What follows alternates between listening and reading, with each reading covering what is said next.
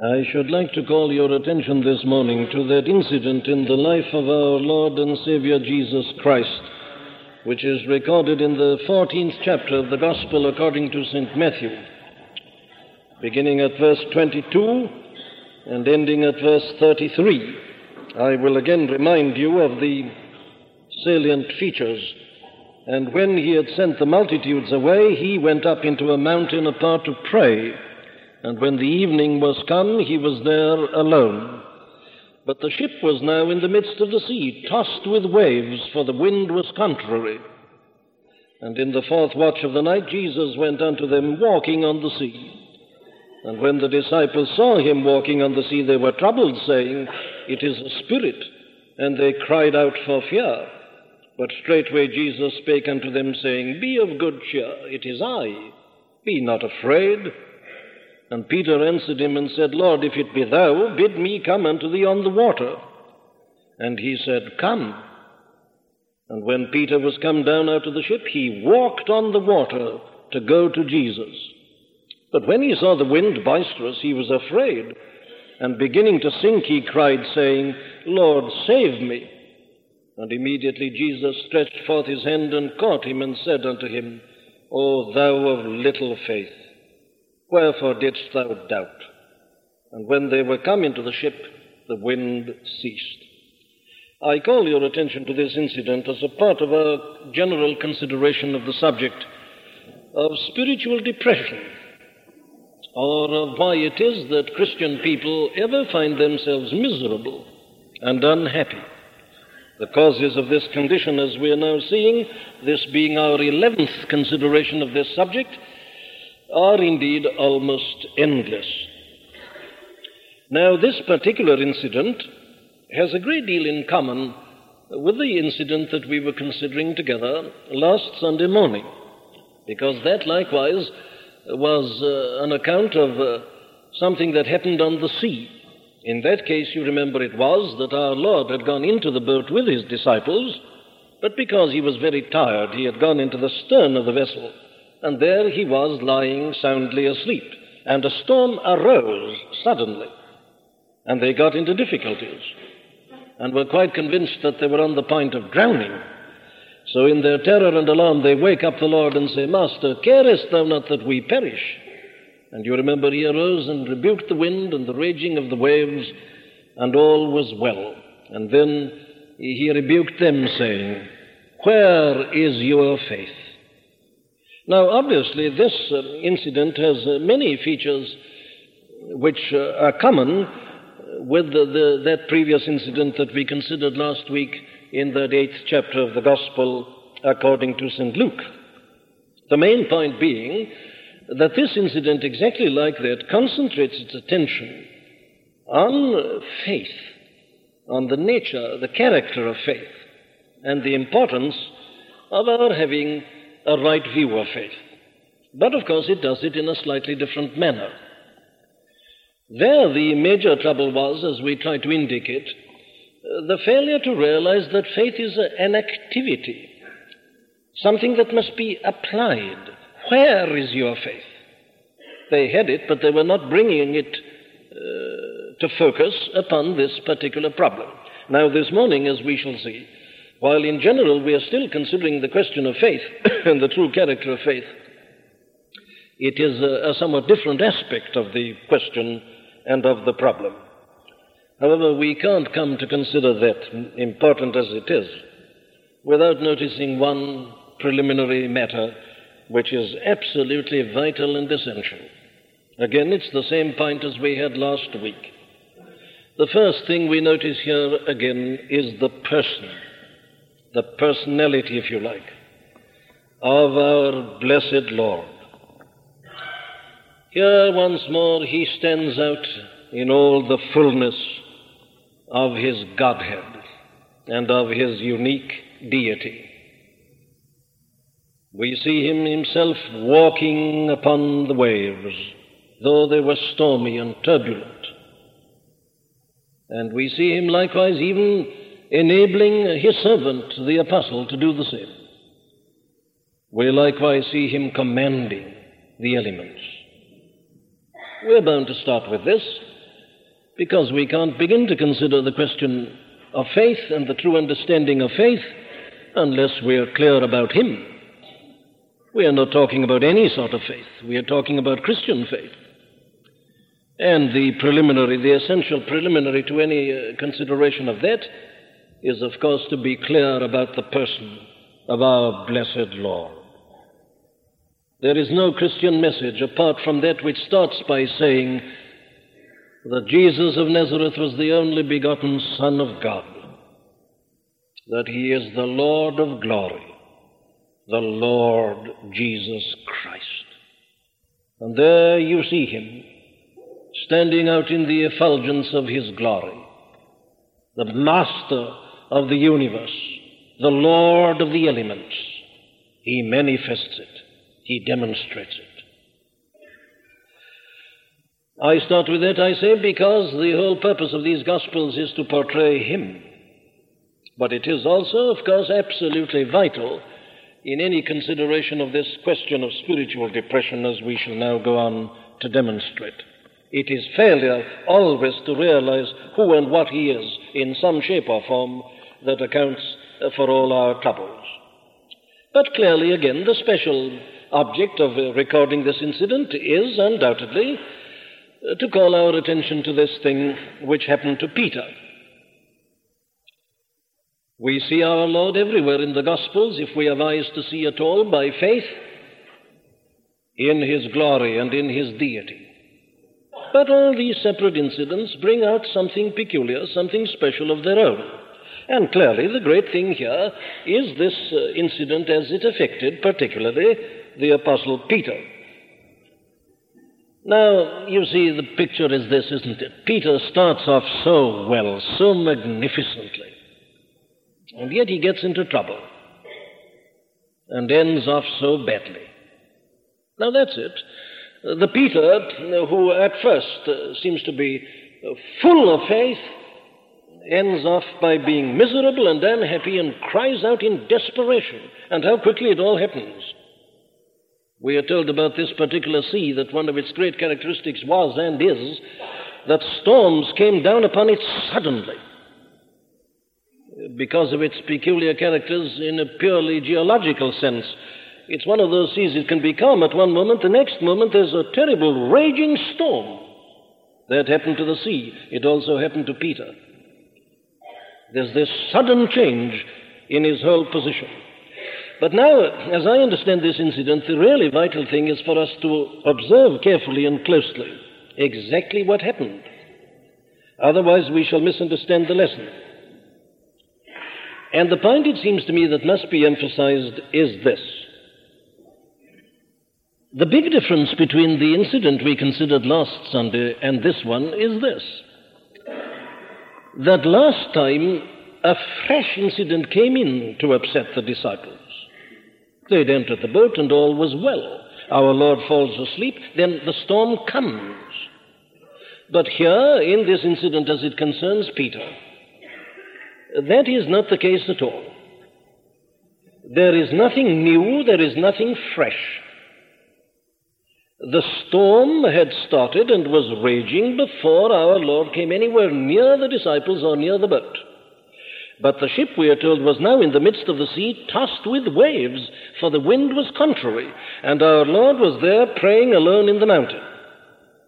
So that's the point we must grasp, that there are the disciples in the boat without their Lord, and the storm is raging. Then he suddenly appears, and this incident takes place. The point I'm emphasizing is that there was no new factor that Peter had to consider. Before he stepped out of the boat onto that water, the storm was there, and the billows were rolling, and the storm was raging. It wasn't that he stepped out onto smooth water and then the storm came. The storm was there before the Lord ever appeared even near the boat at all. Now, that's a very important point as I understand it.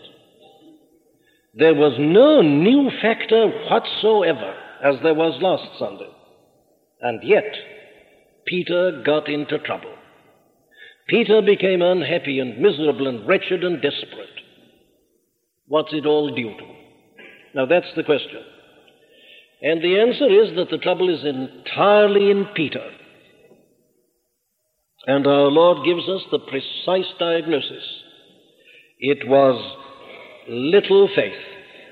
O thou of little faith, wherefore didst thou doubt?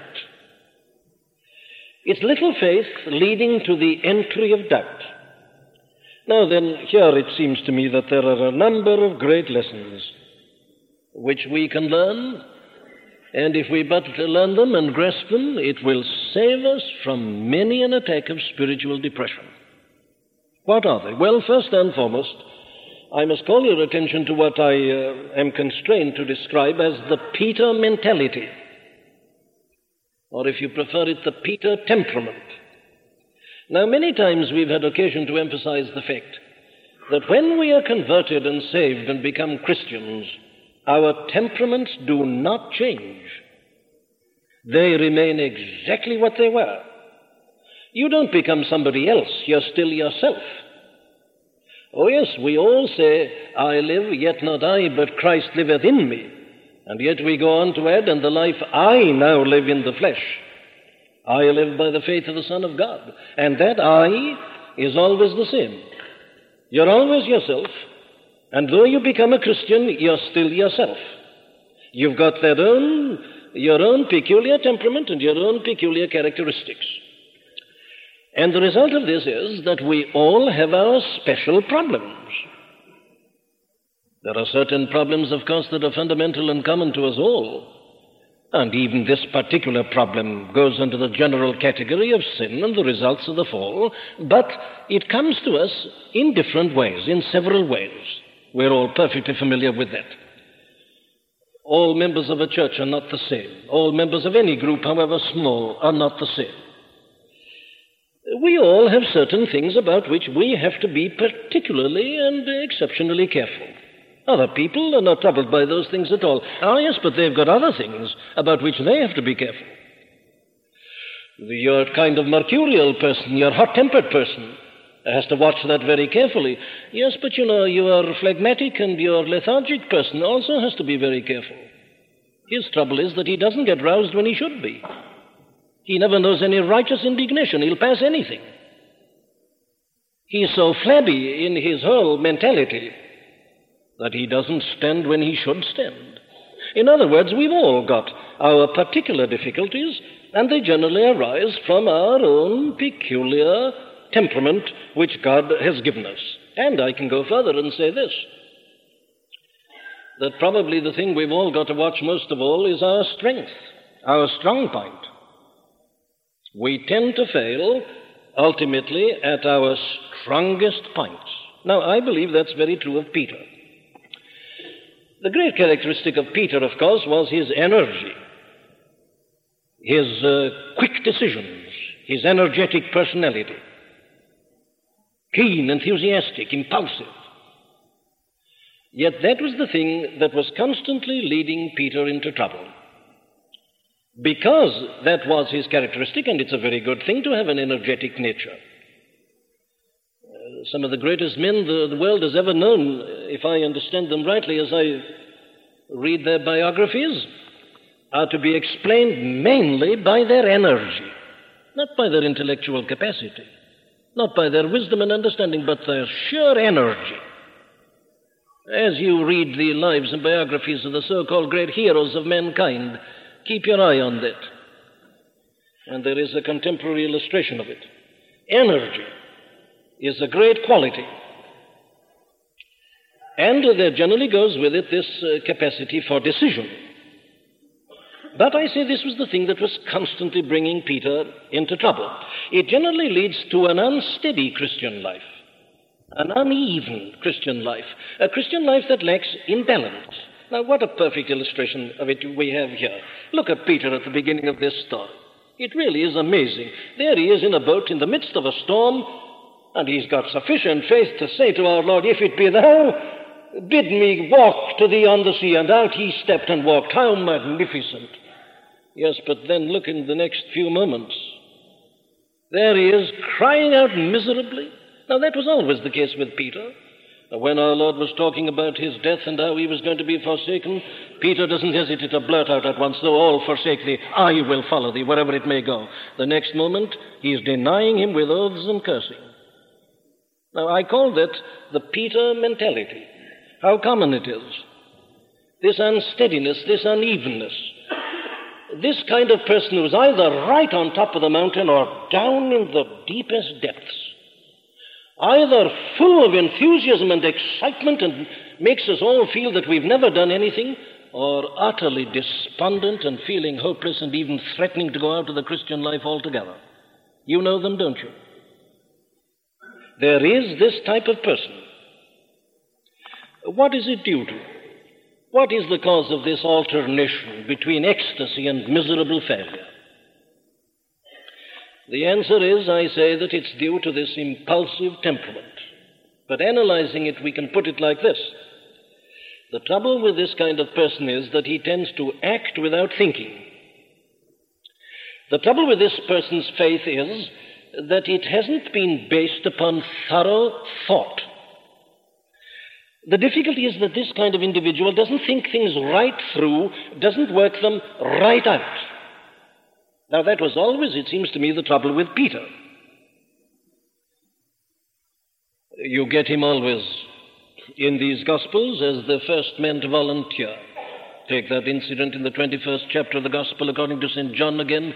They'd been out fishing all night and were miserable and had caught nothing, and then our Lord appears on the seashore, and when Peter recognizes him, he strips himself and jumps into the sea. He's the first always the first in everything.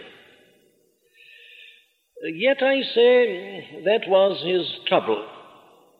And you have a perfect illustration of that even after Pentecost, lest somebody may say, oh, yes, but all these incidents of yours were before Pentecost. Pentecost came and Peter was an entirely different man. Was he?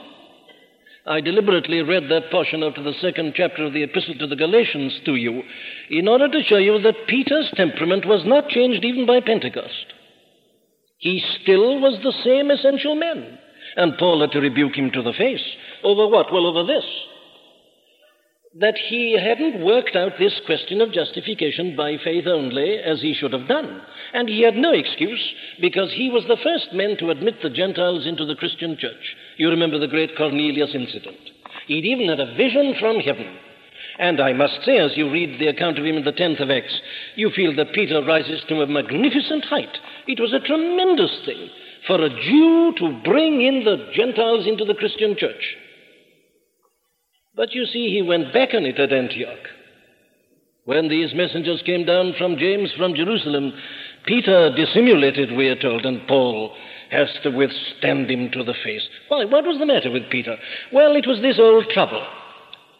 He accepted positions without really understanding them, without really working them out. Now, that's the trouble with this type always. This energy, this capacity for decision, this impulsiveness, tends them to make them do things intuitively, and they rest on the intuitive action instead of then proceeding to work it right out, to understand it and to grasp it. And the result is that there are these violent alternations in their spiritual life. That's the sort of graph of their spiritual life, isn't it, instead of being that. Now, this is a very common cause of spiritual depression, and that is why we're dealing with it. Now, that brings me to a second point, which I'd like to emphasize, and that is the teaching of this incident concerning doubts. O thou of little faith, wherefore didst thou doubt? This is important teaching. Thank God for it. Now, there are a number of things here. The first is that we ourselves sometimes produce our own doubts. There was no doubt that that was the trouble with Peter at this point. He produced his own doubts by looking at the waves. He led himself into difficulties. He shouldn't have done. It wasn't, I say, that somebody shouted out of the boat to him and said, look here, Peter, do you realize what you're doing, what a risky thing it is? Not a word was said by anybody. There was nothing new at all. Peter himself, by looking at the waves, produced the doubts. I could keep you for the rest of the morning on that. But I mustn't do so because there are still more important matters. But my friends, let us be careful.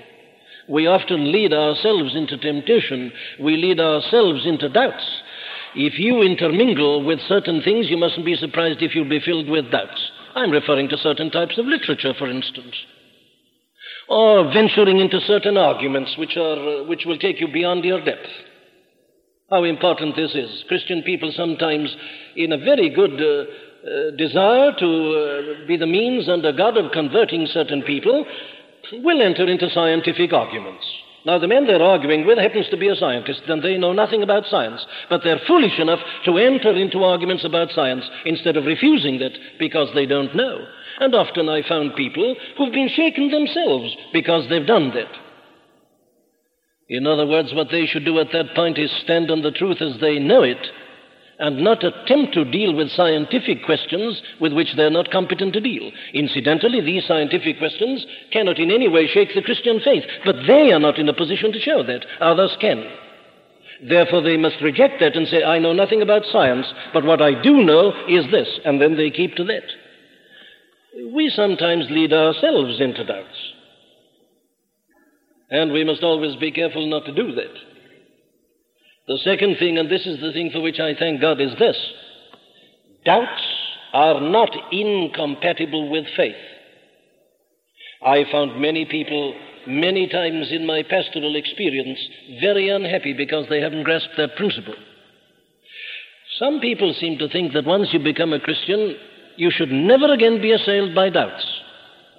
But that isn't so.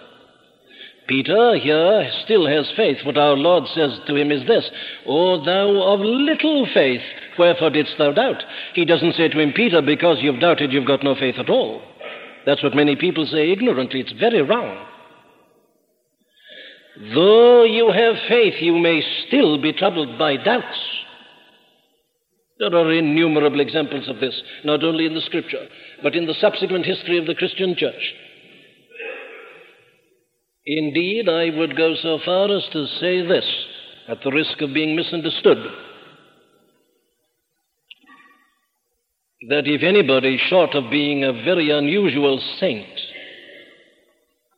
has never been troubled by doubts in his or her Christian life, such a person would do well to examine the very foundations again and make certain that it isn't a false peace, or what I would call a presumptive believism. You read the lives of some of the greatest saints that have ever trod this earth, and you will find that they've been assailed by doubts. And our Lord here surely gives the final word on this. Doubts are not incompatible with faith. You may have doubts and still have faith, a weak faith. In other words, that would be my next principle. That if doubts gain control of us, it is an indication of weak faith. Me to be the essential teaching here with respect to doubts, and we should never allow this to happen. Doubts will attack us and besiege us, yes, but that doesn't mean that we allow them to master us. We must never allow that. How do we avoid it? The answer is that the antidote, and this is my third principle, the antidote to all this is great faith. It's little faith that causes a man to be mastered by doubts. The antidote, therefore, must be a great faith, a big faith. And that, as I see it, is the thing that is emphasized here above everything else. What are the characteristics of a great faith, a big faith? Well, the first characteristic is this. It is a knowledge of the Lord Jesus Christ and His power, and a trust and a confidence in that. Now, Peter, as I've said several times already, starts off so well, doesn't he? Now, this is, you see, the essence of true faith. Here is a man, I say, with the other disciples in a boat, and there's a storm on the sea, where the wind was contrary, and the boat was being tossed by the waves, and it really was becoming rather desperate. But suddenly our Lord appears, and they say, what's this? A man walking on the water, it's impossible. They say this must be some kind of a ghost, it's a spirit, and they cried out for fear. But straightway Jesus spake unto them, saying, Be of good cheer, it is I. Be not afraid. And then this magnificent exhibition of the essence of true faith by Peter. Peter answered him and said, Lord, if it be thou, bid me come unto thee on the water. Now that's the essence of true faith. You see what it means. It means that Peter says to our Lord, if you really are the Lord, well then I know there's nothing impossible with you. Give proof of it by commanding me to step out of this boat onto this raging sea and enable me to walk to you. He believes in the Lord, in his power, in his person, in his ability. Yes, but he doesn't only believe in it theoretically, he trusts it. So we are told here, and notice the details, how important they are. Peter went down out of the ship and walked on the water. Now that's the essence of faith. Lord, if it be thou. That's what faith always says. If it is indeed you, well then I know you can do this. Command me to do it and I'll do it. And he did it. Here again is the great principle that we must always take hold of very firmly. The Christian faith begins and ends with a knowledge of the Lord. That's it. Must I say it again? It begins with a knowledge of the Lord, not a feeling, not an act of will, but a knowledge of this blessed person. There's no value in any feeling, there's no value in any action, unless it's based upon this. Christianity is Christ. And Christian faith means believing certain things about him and knowing him. Oh, I've already mentioned the most important one, who he is. The Lord of glory come down amongst us. Knowing something about the incarnation and the virgin birth. Knowing why he came. Knowing what he did when he came. Knowing something about his atoning work. Knowing that he came, as he said himself, not to call the righteous but sinners to repentance. Knowing that he said, they that are whole have no need of a physician, but they that are sick. Knowing that he bore our sins in his own body on the tree, that we, being dead unto sins, should live unto righteousness. Do you know, my friends, I find almost invariably when people come to me in a state of spiritual depression, that they're depressed just because they don't know those things I've just been saying as they ought to. But they say, I'm such a miserable sinner. You don't know what I've been, you don't know what I've done. Why do they say that to me? They say that to me because they've never understood what he means when he says, I came not to call the righteous, but sinners to repentance. The very thing they're saying in self-condemnation is the very thing that gives them a right to go to him and to be certain that he receives them. But you see, it's failure to know that and to believe that. That's where faith is weak. Strong faith means to know these things. I'm constantly having to say these things. I'm constantly having to write them. I had to write a long letter yesterday on this very point to a man I've never seen. Poor man, miserable, held captive, in bondage. Why? Well, because he doesn't see that Christ is the friend of publicans and sinners, that he came to die for such people. He isn't clear about the person. He isn't clear about the work of this blessed person. You see, his faith is weak. The doubts are there. And there are many, I say, who go through life miserably and unhappy because they're not clear about this. If only they did understand these things, I say they would find that the very cause of condemnation becomes the way of release in and of itself. In other words, my dear friends, the great antidote to spiritual depression is biblical doctrines, Christian doctrine. Not being worked up in meetings, not singing. Knowing the principles of the faith. Knowing the doctrines, understanding them.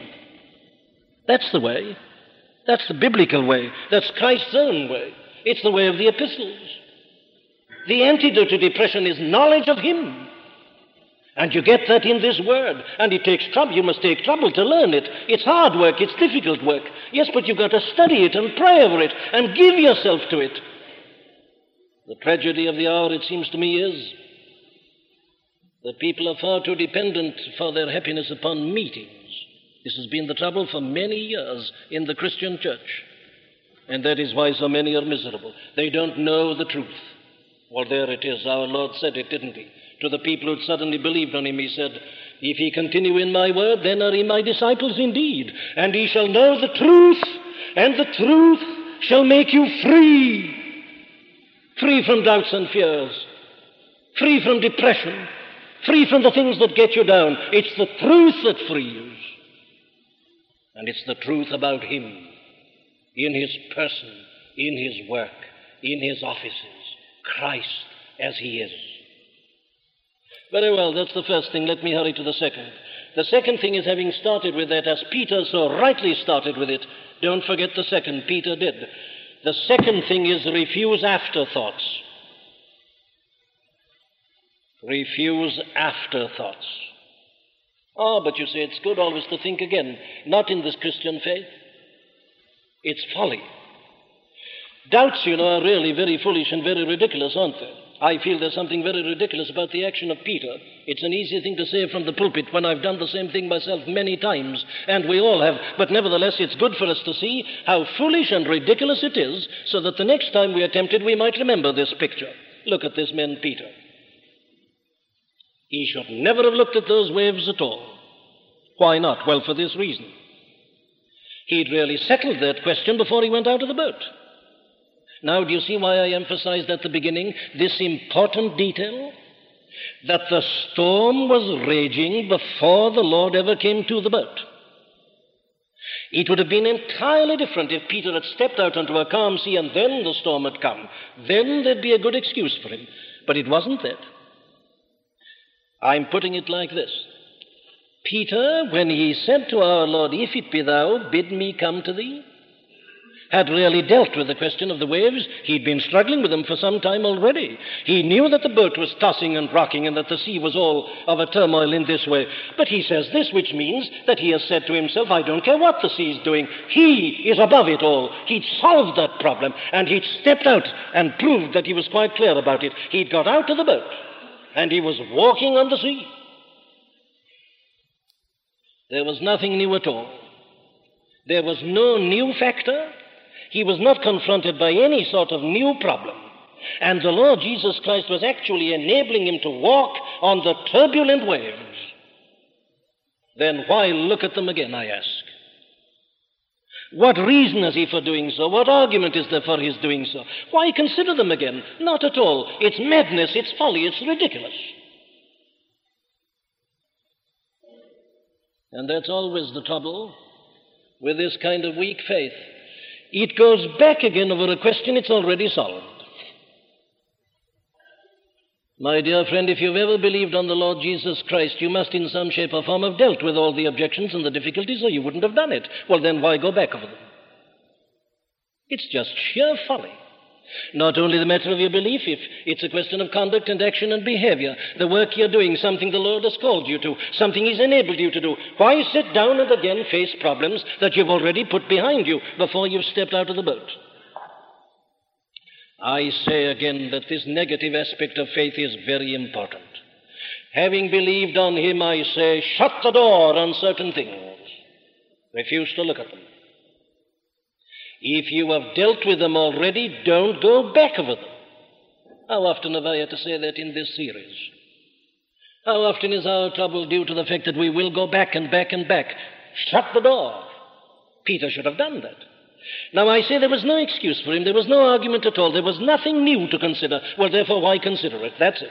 Leave it. It is of the essence of faith to refuse things, to reject things, to have nothing to do with them. To say, I've already dealt with you, you're already defeated, you're already out of sight. I go on. It's a vital part of faith. Which brings me to my next principle, which is this. The next characteristic of this great faith is that it persists steadily in looking to him and looking at him. Or let me divide that up in this way, just 2 or 3 simple principles. Faith says this: what he has begun to do, he can continue to do. What he started doing was a miracle, so if he can do a miracle, he can go on doing it. What he has already initiated, he can keep going. Being confident of this very thing, says Paul to the Philippians, that he which hath begun a good work in you will perform it until the day of Jesus Christ. Yes, says Toplady, the work which his goodness began, the arm of his strength will complete. It's unanswerable. Secondly, you and I can only conquer doubt while we look at him and are clear about him. Without him, we are absolutely hopeless. I don't care how long you've been in the Christian life, you depend upon him every step. Without him, we can't do anything. I say, we can only conquer all our doubts and all these things that are there, ever hammering at that back door, by looking steadily at him, not looking at them. The way to answer them is to look at him. The more you know him and his glory, the more insignificant and ridiculous they'll become. So you keep steadily looking at him. Now let me put it like this. You cannot live on an initial faith. That's what Peter seems to be trying to do. He started off with a great faith, and then, you see, instead of going on with the same faith, he, as it were, tries to live upon it. You can't do it. You can't live on an initial faith. You can't live on a preliminary experience. Don't live on your conversion, my dear friend. You'll be down before you know where you are if you try to. You can't live on one event, one great climactic, dramatic experience. No. It's a constant life of faith. You keep on looking to him. Every day we walk by faith. And you'll need faith in the Lord Jesus Christ as much on your deathbed as you did the night you were converted. You need him all the time. So you keep looking to him. Peter began looking at the waves. You know, the Bible's full of that. I see that always perfectly illustrated in the way that the children of Israel had to go and collect the manna every day. Every day except Sunday, you remember. That's the Lord's method always. He doesn't give us enough for a month. No, you need him day by day. Meet him every morning. Start your day with him. Never move until you've got into contact with him. Keep in touch with him. That was the fatal error of Peter. He looked away from him. It is the fight of faith. You're walking on turbulent waves, and the only way to keep walking is to keep steadily looking at him. May I say a final word of comfort and consolation? It's all here in this wonderful incident, isn't it? The first is, my dear friend, he will never let you sink. Peter cries out in terror and alarm, "Lord," he says, "save me." And immediately Jesus stretched forth his hand and caught him and said unto him, "O thou of little faith, wherefore didst thou doubt?" And when they were come into the ship, the wind ceased. Thank God for this consolation. He'll never let you sink. You belong to him. You may fail him. You may feel you're on the point of going down once and forever. Finally, never. No man shall pluck them out of my hand. The end of 8th of Romans again. Neither death, nor life, nor angels, nor principalities, nor powers, nor things present, nor things to come, nor height, nor depth, nor any other creature shall be able to separate us. Never. Just when you think you've gone, the hand will be there, and he'll clutch hold of you. Just cry out to him. Yea, in the night, my soul, my daughter, cry, clinging heaven by the hems. And lo, Christ walking on the waters, not of Gennesaret, but Thames. That's it. Yea, when so sad thou canst no sadder cry, and upon thy so sore loss shall shine the traffic of Jacob's ladder, pitched betwixt heaven and Charing Cross. Francis Thompson had experienced it, as Peter did, and it's always the same. Cry out unto him in your desperation. Don't trade on that, but if you ever are desperate, cry out, and he'll clutch you, he'll steady you, he'll pick you up, and there'll be peace. But I don't end with that. I must end with this. The great lesson of the whole incident, in a sense, is this, isn't it? That he can keep us from falling. We never need be desperate like that. We never need to cry out like that. If we only keep on looking at him and believing in him, we shall never fall. We just keep straight on. If Peter had only looked at him, you'd have gone on walking until he'd come to him. He would never have become desperate. He would never have had to cry out. He is so great. He's the Lord of the universe. He can not only walk on the sea himself, he can enable Peter to walk on the sea. Nothing shall be impossible with him. All things are possible with God, and he is God. So faith, looking at him, says with Charles Wesley, faith, mighty faith, the promise sees and looks to that alone, laughs at impossibilities and cries, it shall be done. That's faith. Faith, mighty faith, the promise sees in him and looks to that alone, to nothing else. It laughs at impossibilities, these boisterous waves, and cries, it shall be done. Unto him, therefore, who is able to keep us from falling and to present us faultless before the presence of his glory with exceeding joy. Unto him, the only wise God, be glory and majesty, dominion and power, both now and ever. Amen. We do hope that you've been helped by the preaching of Dr. Martyn Lloyd-Jones. All of the sermons contained within the MLJ Trust audio library are now available for free download. You may share the sermons or broadcast them. However, because of international copyright, please be advised that we are asking first that these sermons never be offered for sale by a third party. And second, that these sermons will not be edited in any way for length or to use as audio clips. You can find our contact information on our website at mljtrust.org. That's mljtrust.org.